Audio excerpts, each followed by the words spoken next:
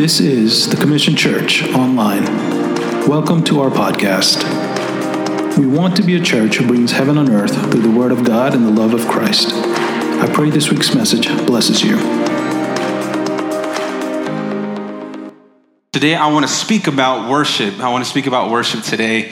But before I get into any of that, I just want to take a second to thank Pastor Ashish and Pastor Sonia for giving me the opportunity to speak here and serve here. And man, it's an amazing time to be able to just preach the Word of God this morning. I want to speak on the heart of worship.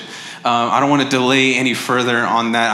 I want that to be the big umbrella that we listen to the Word today, is the heart of worship.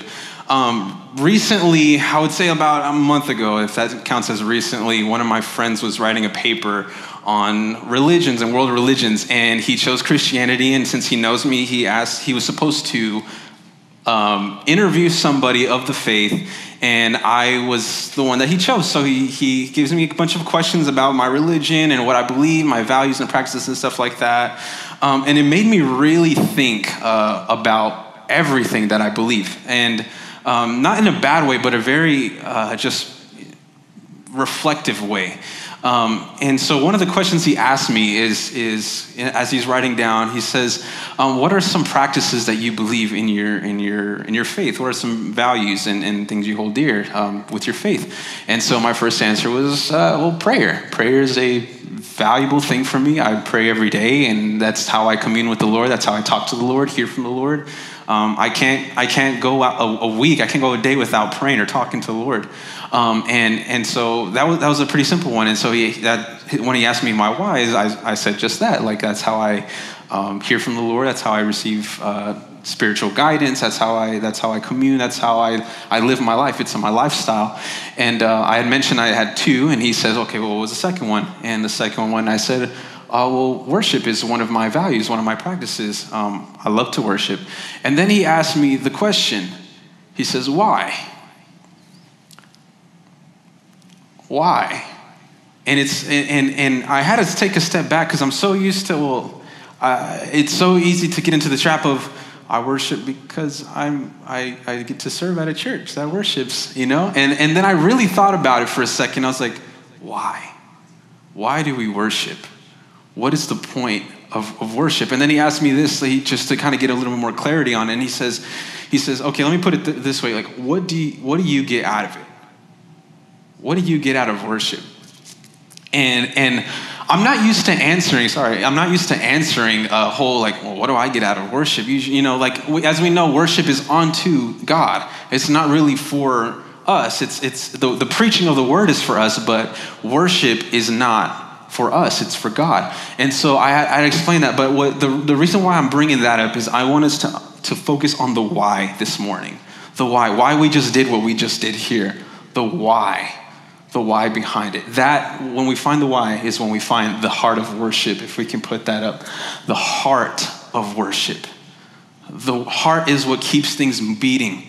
It's what connects it's what connects things together, and it keeps things moving. If you don't have a why for what you're doing, you can get really good at it, but only for short term. Only for short term. If you don't have a why, you may last a few weeks, you may last a few months, but in the long term of your life, if you forget your why, you can't go anywhere with that. You'll stop moving. Why is our fuel? Why is our engine? The heart of worship, that's our engine. There's an enemy that comes against the church, and it's the spirit of familiarity. Spirit of familiarity. And if I can explain that real quick, it is, many of you can come into a service, and it's very easy to be like, okay, we'll have worship, and then we'll have word, and then we'll have one of the worship set after that, and then we'll all be dismissed, and we'll do it all over again for second service. And it's super easy to get into that temptation of, I already know what's going to happen. I already know what's going to happen. And if you don't understand the why, I say this again, if you don't understand the why, it will be so mundane to you. It will be so routine to you, and you won't understand exactly what you're doing, and it will be very robotic. Raise my hands in the high parts, and then put them down in the low parts, sit down whenever this and that, and it's so easy. We understand this language, right? You know, like, okay, well, everyone, we're going to pray, so right here. But it's just robotic at this point. We can get so robotic at this point, and we forget the heart, the why am I doing this? The why. See, in heaven, all we'll be doing is worshiping. Yes. All we're doing is worshiping. If you don't like worshiping now, you're really, really not going to like heaven. We love to worship here, but in heaven, that's what it is. Standing before God is worship. In heaven, when we're in heaven, we're just looking at him and beholding him. That is what heaven is about. That is worship. We're commanded to worship throughout the scriptures. If you read through the Psalms, you know. If you know Psalms, you know we're commanded to express expressions of worship. So I was looking at the definitions of worship just in preparation of this message, and I just type on Google search. You're not going to find this in Leviticus or anything, but worship, and it's going to be up on the screen. The first definition I found was the feeling or expression of reverence and adoration for a deity. Okay, I was like, okay, that's pretty, general one. We have another one. Adoration or devotion comparable to religious homage shown toward a person or principle. So the key word here is adoration and devotion. Those were the main words that I was finding to describe worship whenever I was looking up on Google. Just worship. What's a good, vague general thing?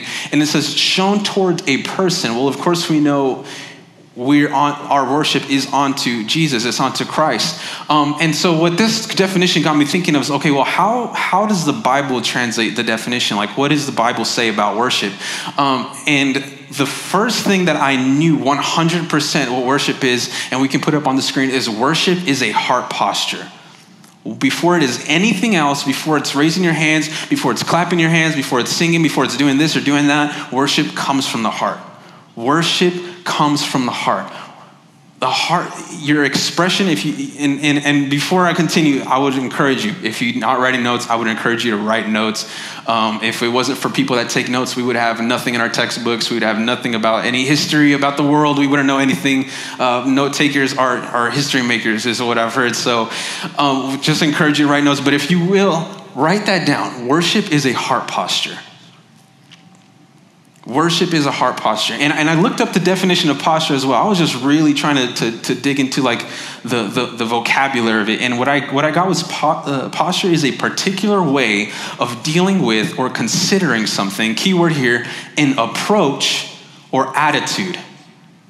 I'll read that again. A particular way of dealing with or considering something, an approach or attitude.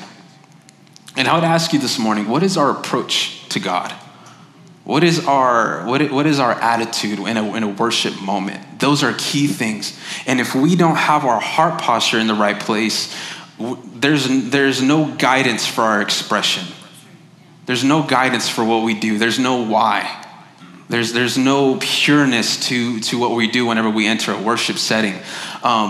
You see, in the Old Covenant, people could not approach God. We've gotten so used to just being able to come to church and say, oh, God is here. Yeah, but in the Old Covenant, that wasn't a thing. God had to choose the people he dwelt among. And we know from scripture that he chose to dwell among a box known as the Ark of the Covenant. And this is where he chose to place his presence in so that he may dwell with his people. And this box was inside a huge structure, tent type deal, and it was called the tabernacle. And inside the tabernacle, in the most inner part of the tabernacle, was a place called the Holy of Holies. And this is where God desired to have the Ark of the Covenant inside. And it was the only thing lighting this room. And it was no one could enter into this place, and priests were only allowed in once a year. And you could not go into that place. It was too holy to be able to enter in because of the sins of people and everything that humanity had from the curse and everything of the fallen man. There was no way to be in the presence of God. You could be among the presence of God, But to be in the presence of God, it was something you cannot survive. It's too pure. And we have become those snobby rich kids, and we're like, oh, you guys don't have a maid at your house? What? Like, because we got so used to it, and we don't know what we had. We don't know where we came from as far, because that is what Paul talks about in scriptures, where he says there's a mystery, he does this verbiage of there's a mystery, and he's saying that Gentiles now have access to God. We now have access to God, and the reason why that was so important is because they didn't before, and we now have access to God through Jesus, through his sacrifice, and that, if anything, that's a reason to worship. We worship because we have access. We have access, and we can lift our hands, we can shout, we can thank you, Jesus. I have access to you. I don't have to provide an animal sacrifice. It is because of what your son did. Thank you, Jesus. We worship because of what Jesus did, because of who God is. And speaking of tabernacle, we see in Exodus chapter 25, verse through 31, God gives a long list of instructions of how he wants his tabernacle built. Everything, like there's specific types of wood he wants, colored linen, all this stuff. He makes sure that it's exactly the way he wants it. And what we notice in scripture, of course, there's a ton of symbolism that goes into this, but the big thing is that God was making himself at home. God was making sure everything that was in place was to prepare mankind to approach him. See, mankind wasn't preparing themselves or ourselves to approach God. God set the standard, and he said, this is exactly what you need to do. And you can go and read through it yourself. It's a long, boring list, but it's detailed because God has that standard. And that was the way he prepared mankind to approach him. God has his ideal way of being approached, his attitude approach to the attitude he wants. And this is why our heart posture is so important, because now we don't have a tabernacle. Now we don't have the Ark of the Covenant. Now Ark of the Covenant lives here. Holy Spirit is in here, and we get to work. How much better can that be, that God lives in us? God is working in us, and he's for us. When the Ark of the Covenant was in Obed-Edom's house, everything was blessed just because God was in the house. How much more would he bless you just as he's living in you and working to do the things that please God? I want us to switch to move forward, or let's go to John chapter 4. If you would turn with me or swipe with me. Let's go to John chapter 4, and we're going to read really quick, and we're going to read here at verse 23. Say amen when you're there. Amen. And so just to kind of preface, so this is when Jesus, he's meeting with a woman at the well, and I'm sure you guys have, most of you have heard this story where she's at the well and Jesus low-key like exposes her and this and that. And so she tries to divert the conversation to something else, and she's talking about, she says here in verse 19, it says, the woman said to him, "Sir, I perceive you're a prophet. Our fathers worshipped on this mount, but you say that in Jerusalem is the place where people ought to worship." And so she's kind of like in this place where like very into the routine. She's used to, it's either on this mountain or here, but God, where are we supposed to worship? And she's thinking place, physical place. And this is where it picks up. So let's actually start at verse 21. It says, Jesus said to her, "Woman, believe me, the hour is coming when neither on this mountain nor in Jerusalem will you worship the Father." Wow. Verse 22 says, "You worship what you do not know. We worship what we know, for salvation is coming from the Jews." Verse 23, here we go. "But the hour is coming and is now here when the true worshipers will worship the Father in spirit and in truth, for the Father is seeking such people to worship him." Verse 24, "God is spirit, and those who worship him must worship in spirit and in truth." And we've heard this many times before. But what Jesus is addressing to this woman is, it's not the place. It's not how you're doing it. It's a place of truth. Is your heart aligned with God? Is your heart aligned with the will of God? Is your heart in tune with him? Is your heart redeemed by him? And this is what he's addressing here is it's not a place. It's not a routine. It's not we come here on a 9 a.m. or 11 a.m. and then we worship and then we do this. It's where is your heart coming from? See, your expression of worship is always going to flow from your heart posture. Always going to flow from your heart posture. And Jesus is speaking on this, and he says to worship in spirit and in truth. Spirit and in truth. Truth. How much more true can you get than having the truth live inside of you, than feeding it to yourself every day? This is what we have to do as believers is understand that we get to worship in truth because of the way that Jesus has already made. And I want to make sure that I'm covering all my corners with this, is that although there are things, like as this woman was talking about, just worshiping on the mountain, or we worship here, we worship in Jerusalem, there are moments in our lives where we do get caught up in that as well, but not just in placement, but also in things around us, things going on around us. Maybe you've came into a service and the worship starts and you don't feel like worshiping. And if you say you haven't been there, you're probably lying. I've been there. But you don't feel like worshiping, you don't feel like raising your hands, you don't feel like singing out, you don't feel like whatever it is. And there may be some very valid reasons to that. And you know, there's a lot of things that go on through our daily lives, and things that are heavy on us, things that are weighing us down. Maybe it's just tiredness and we feel tired. And these are all valid reasons, but I will say this, and I say this with love, that is not an excuse. It's not an excuse to not give God the glory that he deserves. Is not an excuse to not give God the glory. And I'm not saying that you can only give God glory with expressions of worship, but I will say this, that the Bible does mention many types of expressions of worship, and raising your hands and doing something to show God is an expression of worship. Even praying during a worship moment, or singing, or giving your heart to him in that moment, it's worship. And Paul and Silas, they prayed and they worshiped in prison. David danced before the Lord in front of the whole nation before the Lord, looking like a fool, but he did it because it was the glory that he knew was due to his king. Nation, in front of a nation, the king.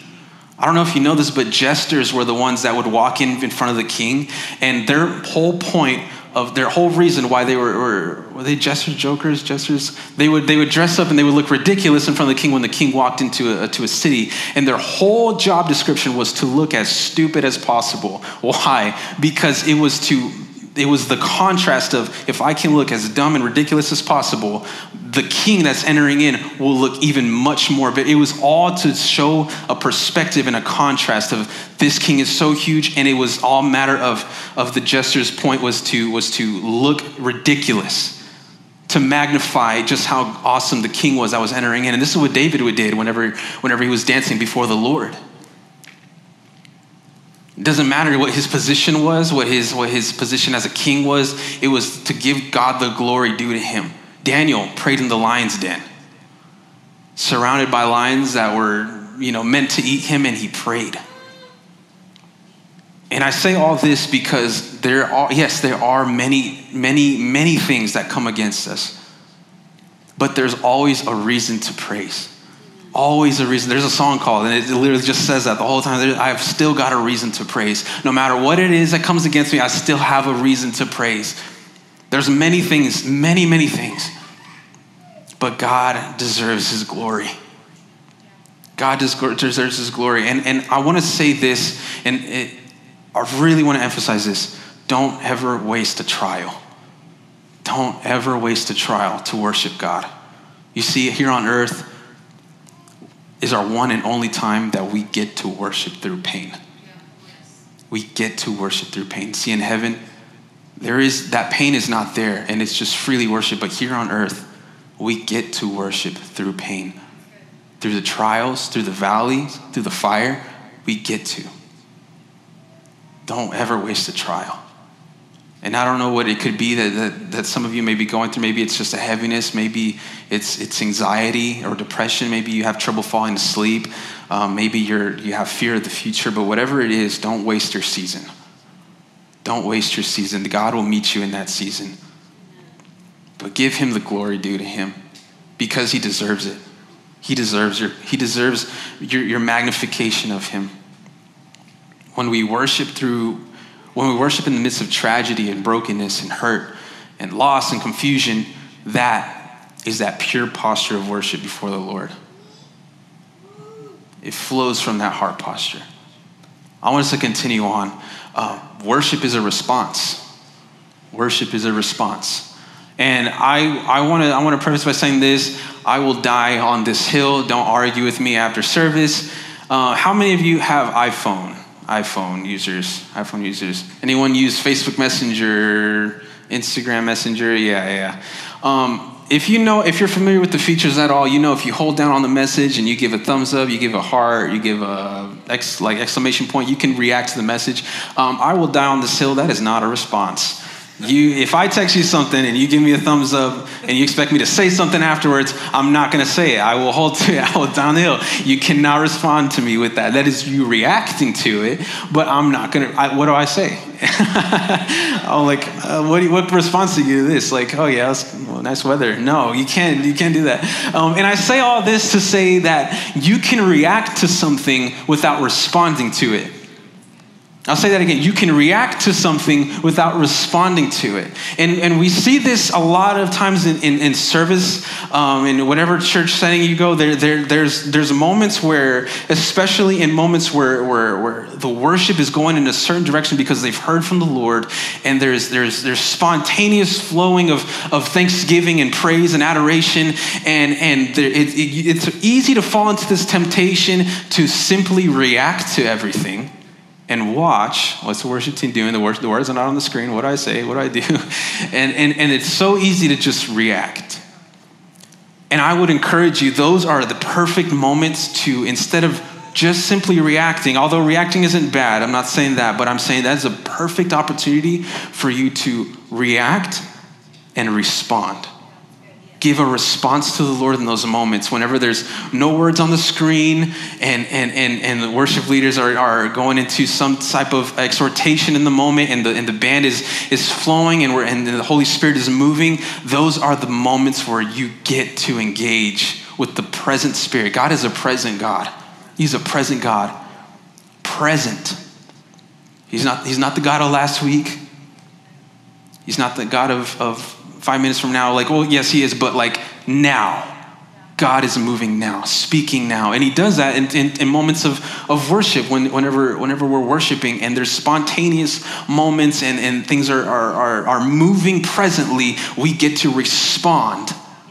God isn't looking for a reaction. He's looking for a response from you. Spontaneous worship is not anything new either, and I want to give us some examples. We see it in Exodus chapter 15. After the Israelites, they moved, they got out of Egypt, and they were being chased by the army of Pharaoh, and they crossed the Red Sea. And you see in chapter 15, they break out into a spontaneous song. It's so long, and they're just worshiping God. Why? Because they just experience a breakthrough, a deliverance, and Pharaoh's army was wiped away by the river, and they're free and they're safe, and they lift up this shout of praise and they start magnifying the Lord. They didn't plan that. They weren't like worrying about where they were going to get their food and such, and then they're like, oh, I think after we escape, they didn't even know they were going to escape. They didn't even know they were going to cross the Red Sea. But afterwards, they broke out into this spontaneous moment where it was the Spirit of God that influenced, and it just, God, thank you. Thank you that you've delivered us. Simon in the temple in Luke chapter 2, upon hearing about the birth of Jesus, he breaks onto a spontaneous praise moment, and he worships God. He thanks, he sends up a prayer to him, and he had a word given to him that he would not die until he saw the birth of Jesus, that he would live at the same time with the birth of Jesus before he died. And he lifts up this spontaneous praise, spontaneous worship. Israel breaks down to a spontaneous song in Isaiah chapter 42. And it's in response to hearing, keyword response, to hearing the coming of the chosen servant of the Lord, which we know is Jesus. And they break out into this song like, wow. And it's a reaction, but it's a response.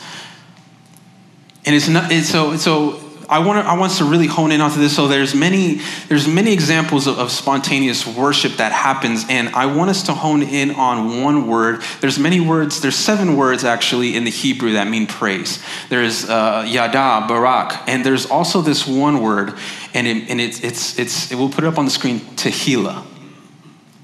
Tehillah. And this word is seen throughout Scripture, and what it's talking about is the song of praise, most importantly meaning a new song from the heart. That's why it's so important to have your heart posture, right? A new song from the heart. And we see this, and I'll give you some examples. We see this word in Scripture. Isaiah 40, let's put that on the screen. Not Isaiah 40, Psalms 40, verse 3. He put a new song in my mouth, a song of tehillah to our God. A new song in my mouth. Let's go to the next one in Psalms 22.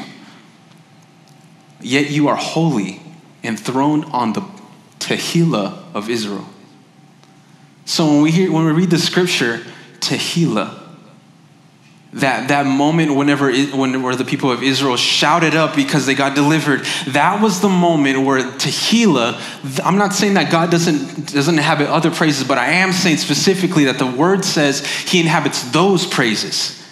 The praises of tehillah, the praise of, oh, thank you, Jesus, and we thank you. And in that spontaneous moment, that is where we get the opportunity to engage the second that Jesus and his Spirit inhabits that praise. And I want to help some of you out, because I feel like they're just kind of engaging the crowd. There might be a little like, okay, how do we apply this here?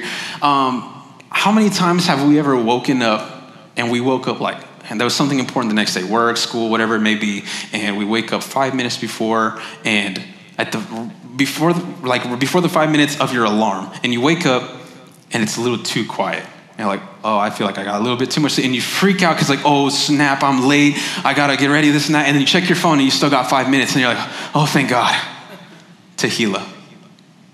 Thank God, tehillah. That's why you didn't plan that. You didn't plan the night before, like, okay, I'm going to wake up 5 minutes before, and then I'm going to freak out, and then it was something so spontaneous that came from the heart of, oh, thank God. And that's just a very small example, but it can happen in so many other things, about hearing about the breakthrough of someone's life, about hearing the healing of someone that you know, or your own healing or your own breakthrough. What do we say? Oh, thank God. God is good. And then we lift up this spontaneous moment of praise, and that is the praise that the word says he inhabits that praise. This is why it's so important to, whenever we get into moments like that, and corporately, and it happens, of course, like I just mentioned, it happens in individualized, but in corporate and setting of worship, it's so important to engage in those moments. I would say this, don't be a spectator in worship. Be a participant in worship. Tehillah. There is something so beautiful when the Lord invades and he sweeps in and he makes a mighty move. Because when he does that, things begin to heal. Broken things are mended. Breakthrough happens. The Holy Spirit moves, and when he moves, it's evident.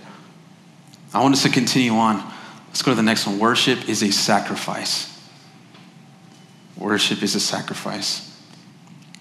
So for some of us, this sacrifice can mean a sacrifice of raising your hands. Maybe it's a sacrifice of clapping your hands, and we see this throughout Scripture as well. I'll give you some Psalms 47:1. It says, "Clap your hands, all people. Shout to God with loud songs of joy." Next one, Psalms 28 verse 2 says, "Hear my voice of my pleas for mercy when I cry to you for help, when I lift my hands towards your most holy sanctuary." Psalm 63 verse 4 says, "So I will bless you as long as I live. In your name I will lift my hands."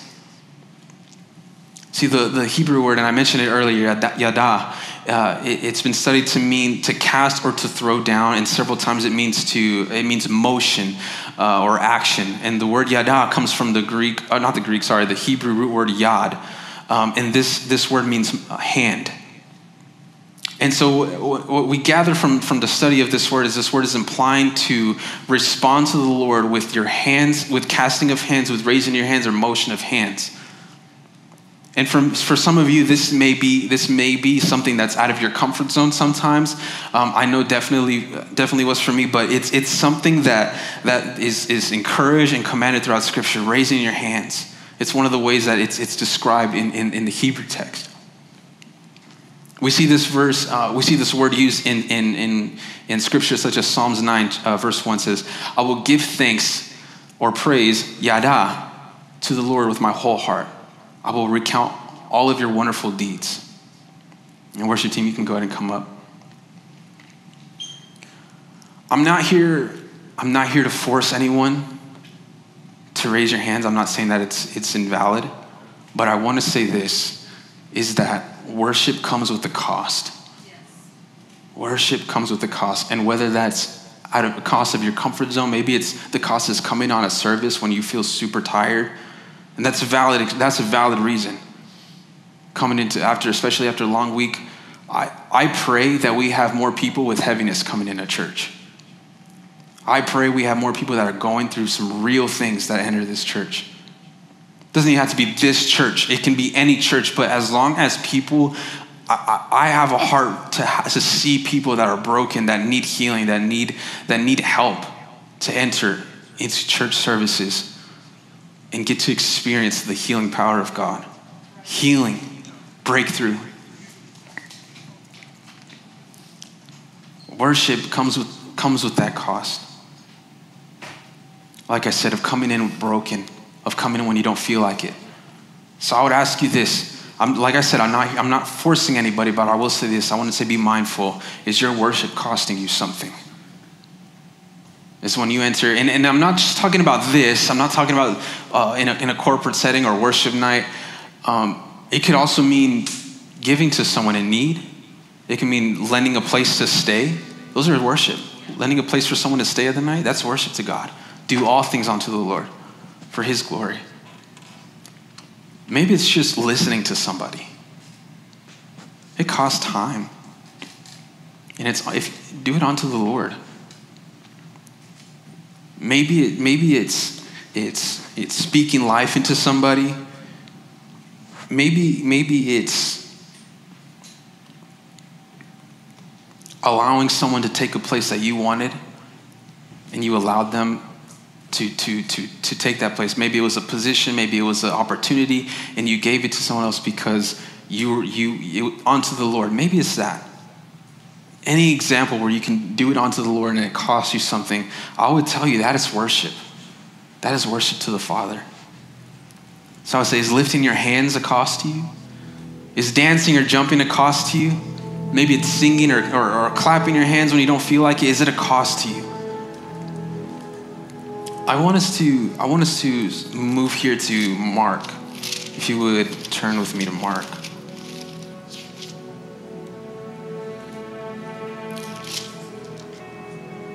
Mark chapter 14.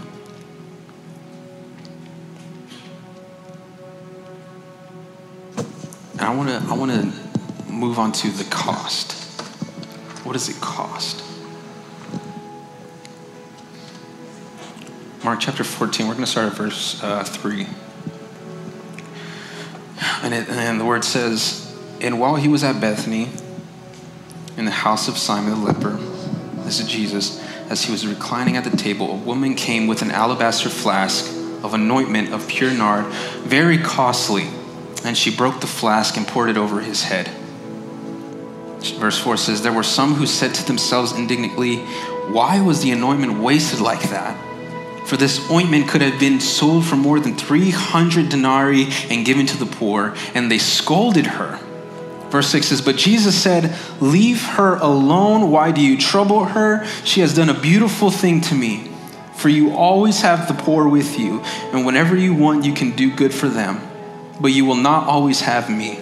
She has done what she could. She has anointed my body beforehand for burial. And I truly say to you, wherever the gospel is proclaimed in the whole world, what she has done will be told in memory of her. Wow. And we don't know exactly where she got this jar, how long she's been sorting it up, but we do know that it was whatever was in it was worth 300 denarii. And if you don't know, in that time, a denarii was a whole day's worth of living wages. A whole day of working. And what the disciples say in this time is that it was worth 300 of that. It was valuable, super valuable, costly. And we don't know where she got it. Maybe it was passed down from generation to generation. Maybe she was saving it for a time where she would need to pay for something, maybe to help raise her family or kids. Maybe it was to provide later in the future. We don't know exactly where she got this jar. But she walks in because she saw the value in Jesus and saw that it was more valuable than her jar. And she breaks it and pours it onto him, onto Jesus. And that's what Jesus says will be remembered throughout history. And of course we do remember it, we read it. But it was that cost. If it was if she got the second best thing, we don't know what would have happened, but I do know that it must have been her best thing. It must have been her best sacrifice that she could give. And Jesus recognized that. And I know there's probably some people in here that you've collected your own jars. Maybe things are valuable to you. Maybe it's your time. Maybe it's your energy. Maybe it's money. Maybe it's this position here. Maybe it's this and that. Maybe it's your own need to be in control, whatever it is. And we've kept this to ourselves because we're so used to carrying it, and we have this jar. And instead of giving it to somebody, we hold on to it. And we don't use that opportunity to give it to Jesus. And we don't see that as worship. That's the key thing I want us to focus on, is that we don't see that as worship, giving those things to Jesus as worship. Giving your burden and your heaviness to Jesus, you know, it's a gift to him. It's the one person we can give that gift to. And it's worship. Giving your heart to Jesus, worship. Why do you think angels celebrate in heaven when someone gives their life? Worship. It's on to Jesus. I believe there's some people here who've, maybe it's not something necessarily that other people would find valuable, but maybe it's things that you hold value simply because you've held on to it for so long, and it's something you don't want to give to Jesus. Pain in the jar. Maybe it's confusion or fear of the future, and you put that in your jar, and you held on to it. Maybe it's the loss of a family member, into the jar. Maybe it's sickness and the burden of that, into the jar. Restless nights, into the jar. I can't tell anyone about this addiction, into the jar. Can't tell anyone about this. We hold on to it because we've held on to it for so long. And maybe we don't see it as valuable, but it's valuable just because we've held on to it for so long. Maybe it's regrets, into the jar. I should have done that. I should have said this, into the jar.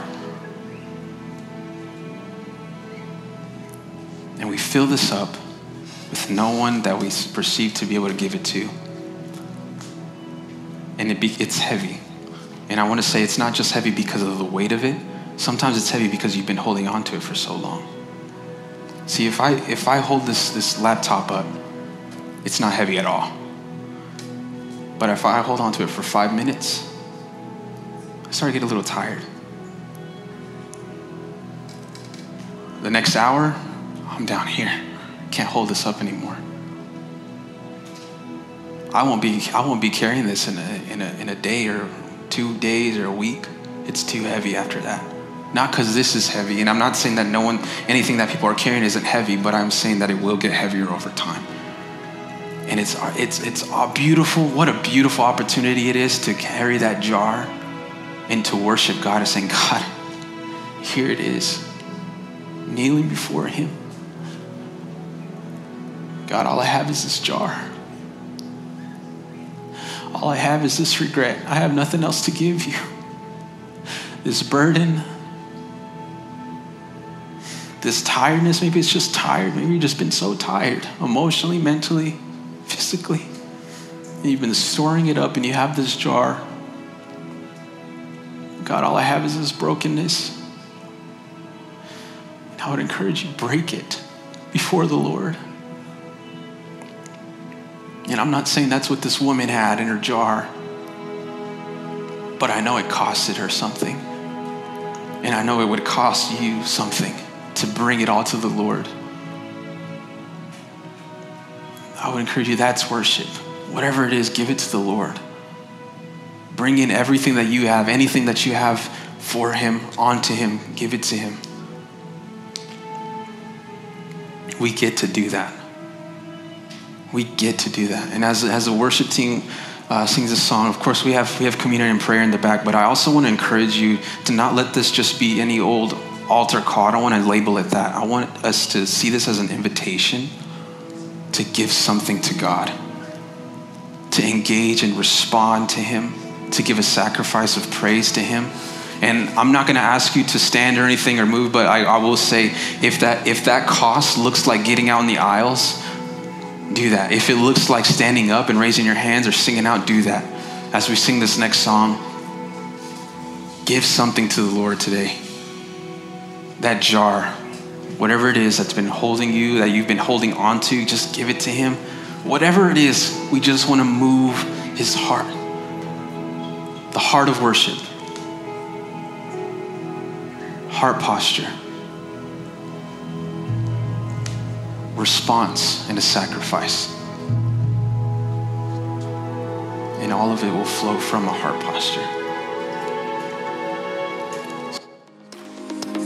Thank you for listening. We love bringing you the word on so many different platforms. We are so thankful for what God is doing in and through us. We'd love for you to subscribe so you don't miss out, and don't forget to share this message if it has blessed you.